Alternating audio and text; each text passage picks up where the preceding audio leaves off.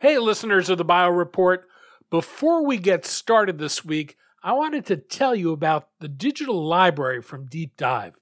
How much time does your team spend looking for research papers?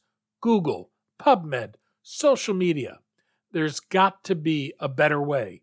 You can now search a reference database of 100 million scientific papers and read the full text of 20 million articles, annotate them, and share with colleagues.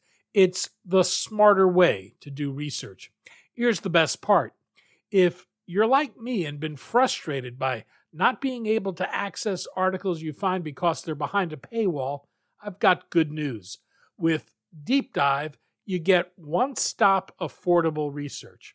If you're a listener of the Bio Report, you can try the enterprise version of the service for free for 1 month.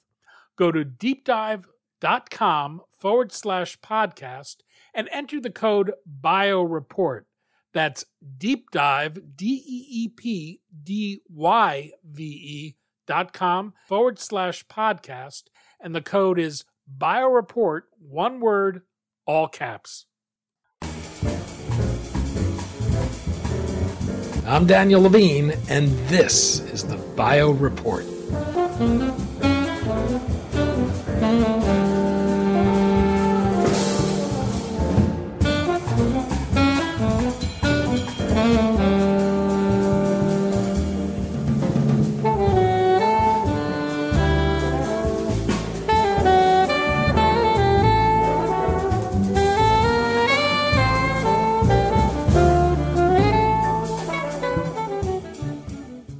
While the class of immunotherapies known as checkpoint inhibitors has brought a promising new approach to treating cancer, the development of resistance to these therapies limits the number of patients they benefit. Portage Biotech is building a set of platform technologies and a pipeline of immuno-oncology therapeutic candidates to address this problem. We spoke to Ian Walters, CEO of Portage, about the problem of resistance, the company's pipeline of candidates, and its portfolio-based business model.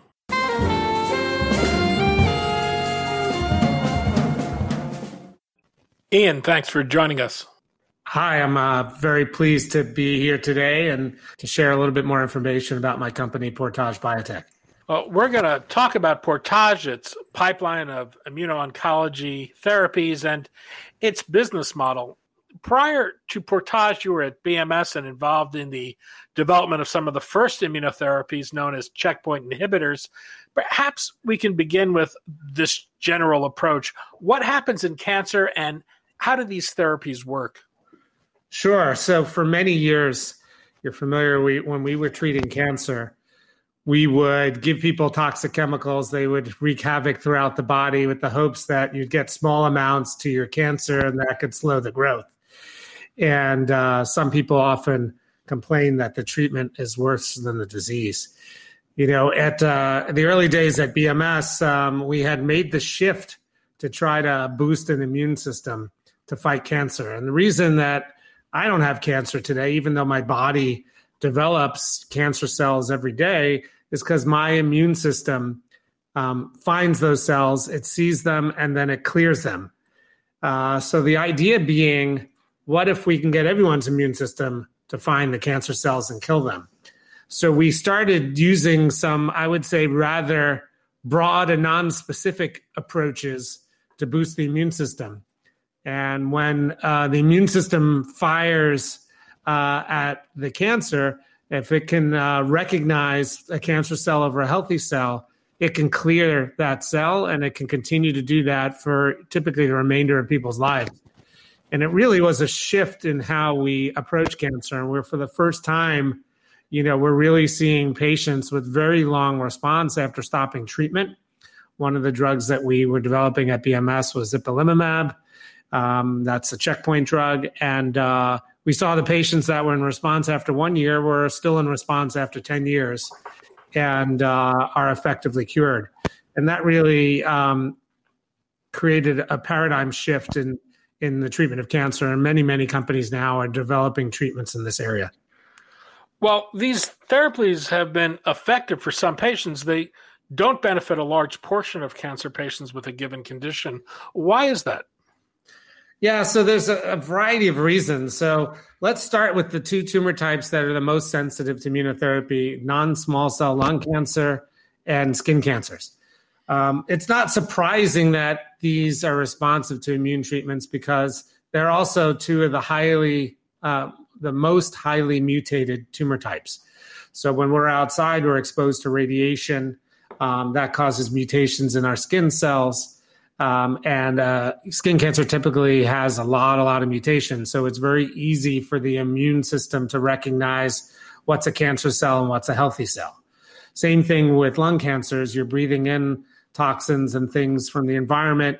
Lung cancers tend to be one of the also highly mutated tumor types. It's very easy for the immune system to recognize. When you look at other tumor types, let's say pancreatic tumors, those are very low mutated.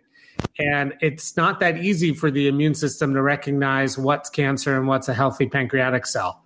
So they don't typically respond. So that's one of the key features that's needed for these treatments to work, right? We need to be able to understand, and the immune system needs to be able to recognize what's a healthy cell and what's a cancer cell.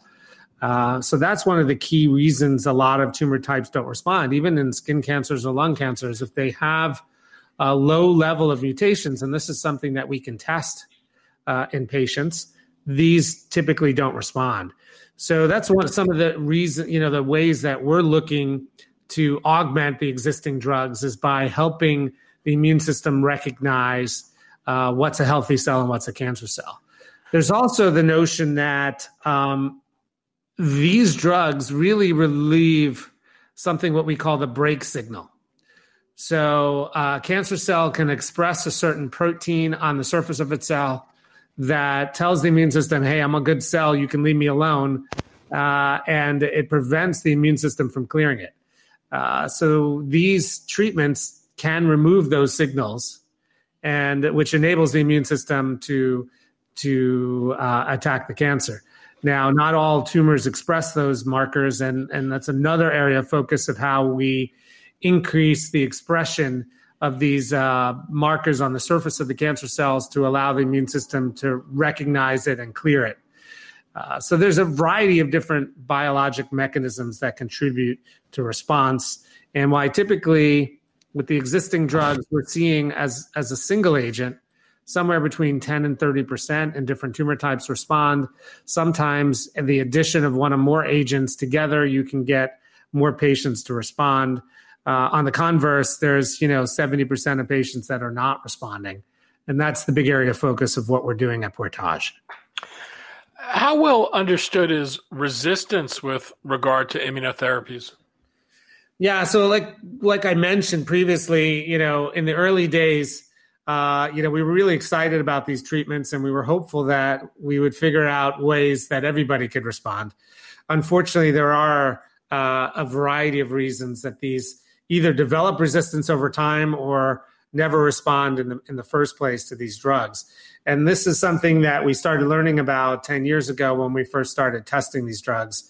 And me, as well as members of my team, were part of that group at BMS in the early days doing these testings. So we took a lot of these learnings with us, and has really been kind of our marching orders to identify new products that could overcome these resistance, whether it's the mechanism we talked about, which is immune recognition, how to make sure the immune system can recognize the cancer, or how you can take an existing tumor that doesn't have any immune response already in the tumor, and to try to make that tumor hot, or what they call immunologically hot, which means we get immune cells to get into the tumor. And there's also the microenvironment around the tumor. So again, there's all kinds of ways that tumors avoid killing by these methods. One of them is they create sort of a hostile environment for the immune system. They have a variety of different negative cells. We call them like the army that are protecting the tumor. And we are also looking at strategies how to take out that army so that the immune cells can get in and do their job and clear the tumor. Portage has a number of platform technologies. I wanted to focus on your invariant natural killer T cell agonist. These provide a way to activate both the adaptive and innate immune systems in the fight against cancer. Can you explain what this is and how it works? Sure. So we're going to have to get into some hardcore immunology in order to explain this. So, the immune system has a variety of different ways that it protects the body. So it has an innate immune pathway, and that's sort of like the first line of defense. Those are the immune cells that sit in tissues and that guard your body against various different abnormalities, whether that's infections, cancers, and other things. And, for a long time, people didn't even care too much about that arm of the immune system because we didn't have really good tools to kind of stimulate it. The invariant natural killer T cell, I'm going to call it iNKT for short, is a type of cell that is able to stimulate that arm of the immune system. And just to give you an example of how that works in real life, the way we understand these things typically is we take a mouse and then we remove the cell and we see what happens. So if you take out in an animal the ability to make these type of cells and you give it a cancer exposure, those animals will develop cancer, while an intact animal that has these cells will be able to clear the cancer challenge. So that gives you a sense. These cells sit in tissue. They are recognizing cancer cells as they enter the animal, and they're able to clear them. And if you don't have those cells, you will not succeed in that, and the animal will develop a tumor. So that's immune surveillance. That's the innate part of the immune system. So that's only one bit on the mechanism of action. The second bit is the adaptive immune system. And that's, again, and in today's day and age, a lot of people are learning about the immune system with respect to COVID. And you probably have heard people talk about T cell responses to COVID. Well, the adaptive immune system is designed to ramp up when there is a specific abnormality, whether that be cancer or a virus. And this particular cell in our products are able to ramp up that adaptive response and create a broad immune response that includes T cells and B cells and antibodies, all to fight the cancer as well. So you get really two different plans of attack to try to improve the situation for cancer patients. You have two versions of your iNK T cell agonist in development. This is Port 2 and Port 3. My understanding is they differ in the way they're packaged and delivered. Can you explain the difference between these two experimental therapies? Sure. So in order to improve these particular drugs based on their chemistry, how they circulate the body, where they go, we have decided that we want to package them. And there's two different ways that we've come up with to package and deliver them that give them the ideal properties for a therapeutic. So Port 2 is an iNKT agonist in a nanoparticle. In a liposome. Very similar to, how they deliver a COVID vaccine, right? A liposome. And what that does is that helps direct these things to the tumor over the healthy tissue, and it gives them the ability to circulate longer without being naturally broken down by the body.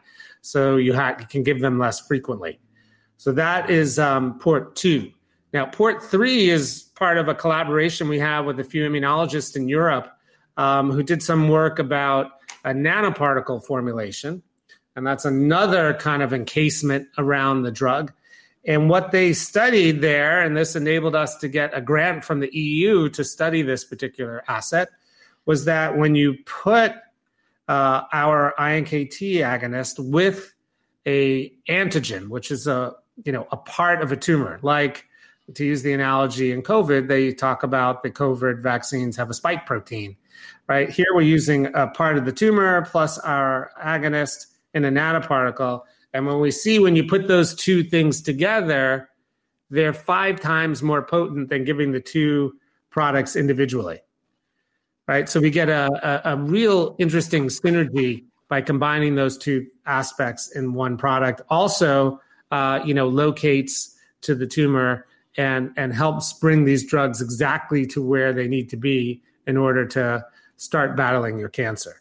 So we've come up with these two kind of creative ways, and we've developed some IP. We've gotten support from the EU and grants and things to develop these two different formulations in order to see if we can find better ways to treating different cancers. And where are you in development on these, and what's known about their safety and efficacy to date? Mm-hmm. Well, we announced earlier this year in April that we started our trial with Port 3 in the EU. And it's early days. We haven't really reported any of the human data yet. And we're just about to start our trial with Port 2 also in the UK. So I can't give you a whole lot of information about safety and efficacy in humans. That being said, we have seen really dramatic efficacy of these agents in the typical mouse models. And one of the things that we're really good at, having worked in this area, since the very early days, is knowing which animal models are most likely going to translate to what you might see in humans. So we've seen incredible activity in the mouse models of these two. And there's been other kind of agents that are attempting to do a similar thing with this cell population, done by other companies, which have shown, remarkable safety in humans.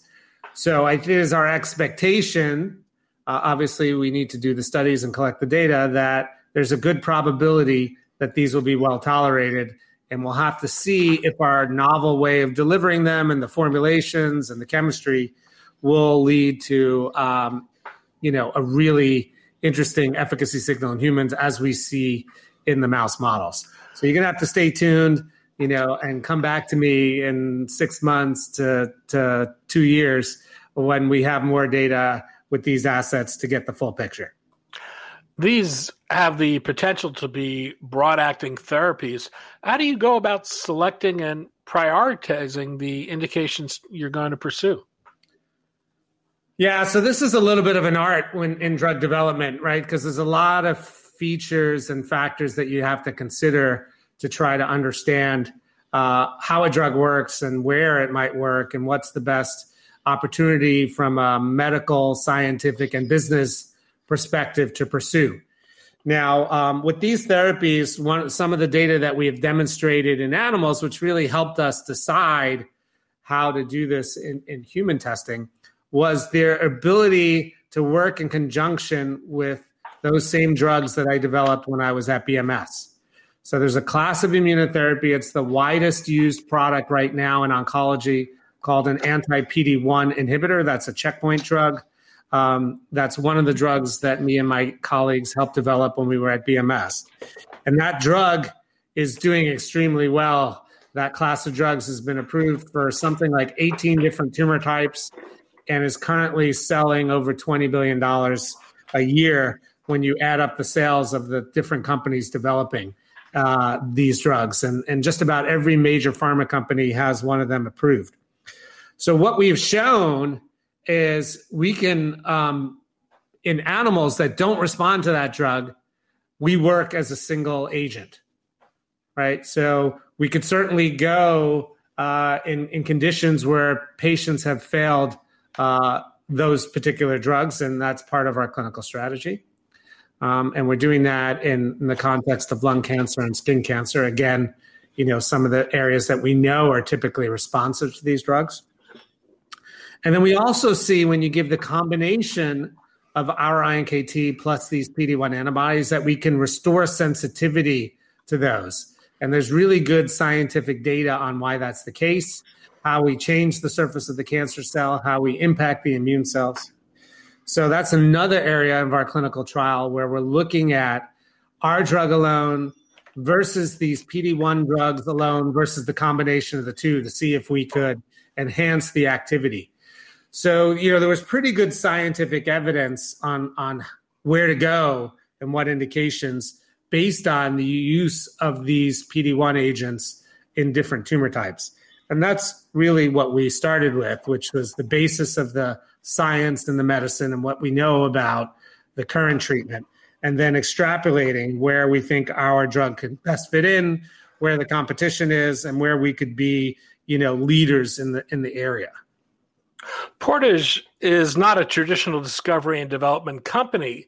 It's using a portfolio approach to acquire assets and develop them to license or sell, with the goal of maximizing potential returns while eliminating a lot of overhead biotech companies face. What does Portage look for in the assets it acquires?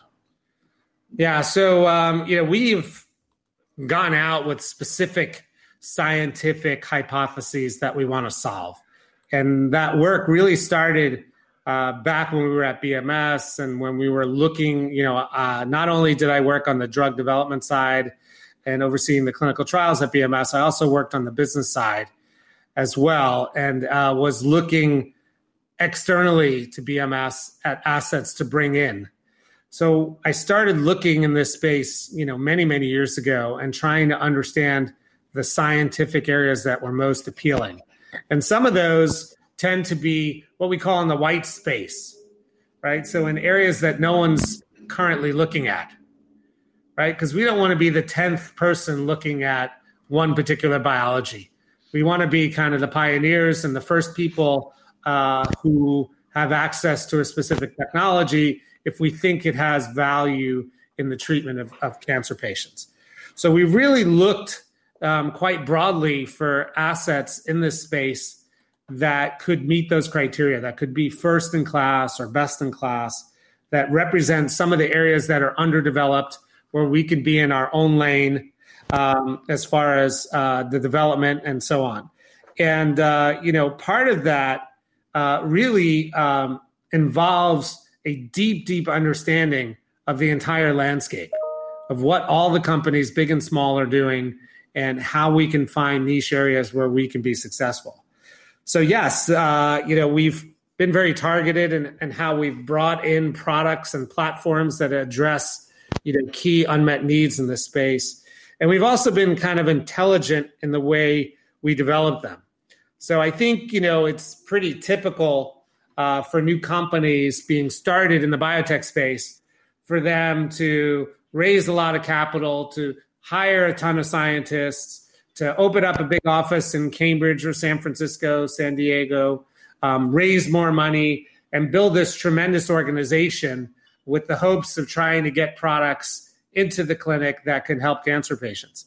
We've kind of stripped that down to the bare essentials, of what's really needed based on our, over 20-year experience in this space, where we don't need to hire a ton of scientists because we partner with lead scientists around the world. We keep our overhead down. We know the critical experiments. We've been on the business committees of major pharma companies who could acquire these products, and we really know what good looks like. We've said no to hundreds of companies in this space because they didn't have the right experiments or they didn't have the right information. So we really know how to streamline our efforts to try to do the experiments that are most valuable. So our investors really who put up the money don't spend a lot of money in infrastructure and benefits and things like that. The money goes directly to value creation R&D. And that's been our approach. And we've seen really good reception out there with either academic groups or small biotechs that really don't have this experience in-house and are very eager to partner with us to try to help them develop their products and get them to these value creation points as quickly as possible. So I'm wondering if you can expand on that a bit. Tell me how you leverage your resources and minimize your overhead through the structure you've created. Yeah, so, we're mostly a virtual organization. And we're able to split people resources across a lot of different projects simultaneously. So just to give you an example, we have one CFO who provides the financial oversight to a lot of different development programs that we oversee. So you don't need to have 6 CFOs. We don't necessarily, in most cases, have our own laboratories. That's a lot of infrastructure cost, right? We leverage exclusive relationships with different academic groups, with contract research groups to conduct our experiments so we can flex up or down as needed without necessarily needing to take on fixed costs. So we do things like this in order to, like I said, streamline the effect. And I think the real streamlining comes from knowing what experiments to do when. Right? I think a lot of scientists in this area get sort of paralyzed in this paradox of, well, we need more data in order to move forward.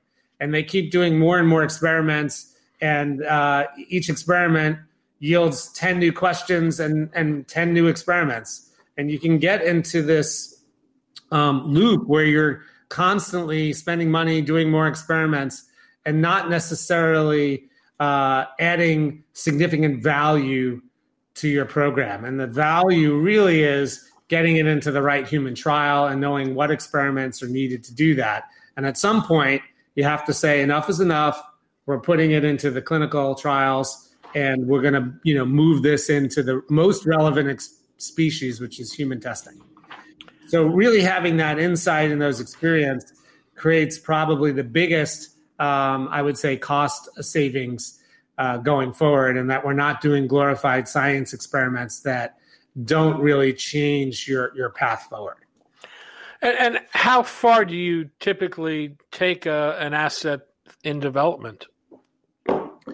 Yeah, so look, from a business perspective, and we didn't go over my background. It's a little bit unusual. I'm trained both in the medicine as a doctor and the science as a scientist, and I also got my business degree. So I kind of bridge all 3 disciplines. And from a business perspective, you have to be prepared as a group to take it all the way. Because as soon as you are in a situation where you don't have a path forward, that's when other companies will step in and take advantage. So I will give you an example, and this I think will kind of illustrate my point. So, ideally, we'd like to take a drug into human testing, show the safety and the efficacy, and then partner a license with a big pharma company, right? And that's kind of our standard paradigm for doing this. But if a pharma company doesn't believe that you're going to take something forward, you're not going to be able to negotiate the best deal. So you always have to be prepared to take things forward to registration, to commercial launch, and so on. So one of the first companies that we helped start and got going was a company called Biohaven. They're a Connecticut-based company. They are now at an $8 billion market cap, and they have one product approved that they're selling. And even as a small company, they're competing against big pharma and doing better in the sales and marketing of their agent. But that was a company where you would think, all right, well, once you have an approvable drug, you're going to partner with a big pharma company because a small biotech is not likely going to go out and sell a product. Their product is approved for migraines in a medical field like that where you need a big sales force and it's hard to commercialize. And in fact, they did it, and they did it well. And their valuation has appreciated dramatically as a result of that, and not necessarily relying on a partner and another company to come in and to do that for them. So our strategy as far as how far we develop is we're prepared to go all the way, even commercially market and sell a drug, but we're going to entertain offers from pharma partners all on the way. One of our value propositions as a company is that our group has been around long enough that we know everybody that's working in this space. There's really a set of target companies that are most likely the ones to be interested in our products, and we have ongoing relationships with them. We meet with them on a regular basis to kind of share our progress, to get ideas of interest, to understand what data they need to see to want to have these drugs in their portfolio. So we have a very clear sense of that. And then it's just a matter of executing and generating the data. So that's really our approach, and that we hope that that'll attract early interest from pharma companies. In fact, one of our companies has collaboration agreements with the two biggest players in this space, Bristol Myers and Merck, and we have joint development teams with them so that they get early access to see our data. How do you think you might think differently about creating value under your business model than you would if you were a more traditional biotech? Yeah, I mean, I think, most traditional biotechs are single asset, single platform companies, right? So they sort of live and breathe by a single program. For an investor, that's could be good or bad. If you have a big portfolio, that's not so bad. If a particular product or company works and you get big upside, or it doesn't work and you lose everything, right? Our portfolio approach is a little bit different than that. Since we're not beholden to just a single product, we have a whole pipeline of programs. We are constantly doing the business exercise of trying to understand where is the best use of our resources and how do we prioritize the programs and projects that are going to give us the biggest return on investment.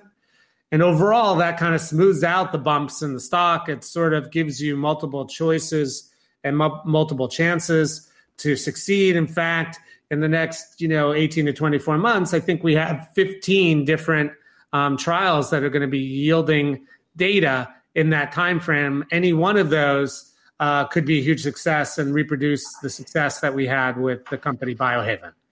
So that's really the main difference with our model, and that gives our investors really a significant chance for upside, regardless of one particular technology is succeeding or not. Ian Walters, CEO of Portage Biotech. Ian, thanks so much for your time today. It's my pleasure, and I'm happy to kind of circle back with you when we have more data to share about these exciting new agents.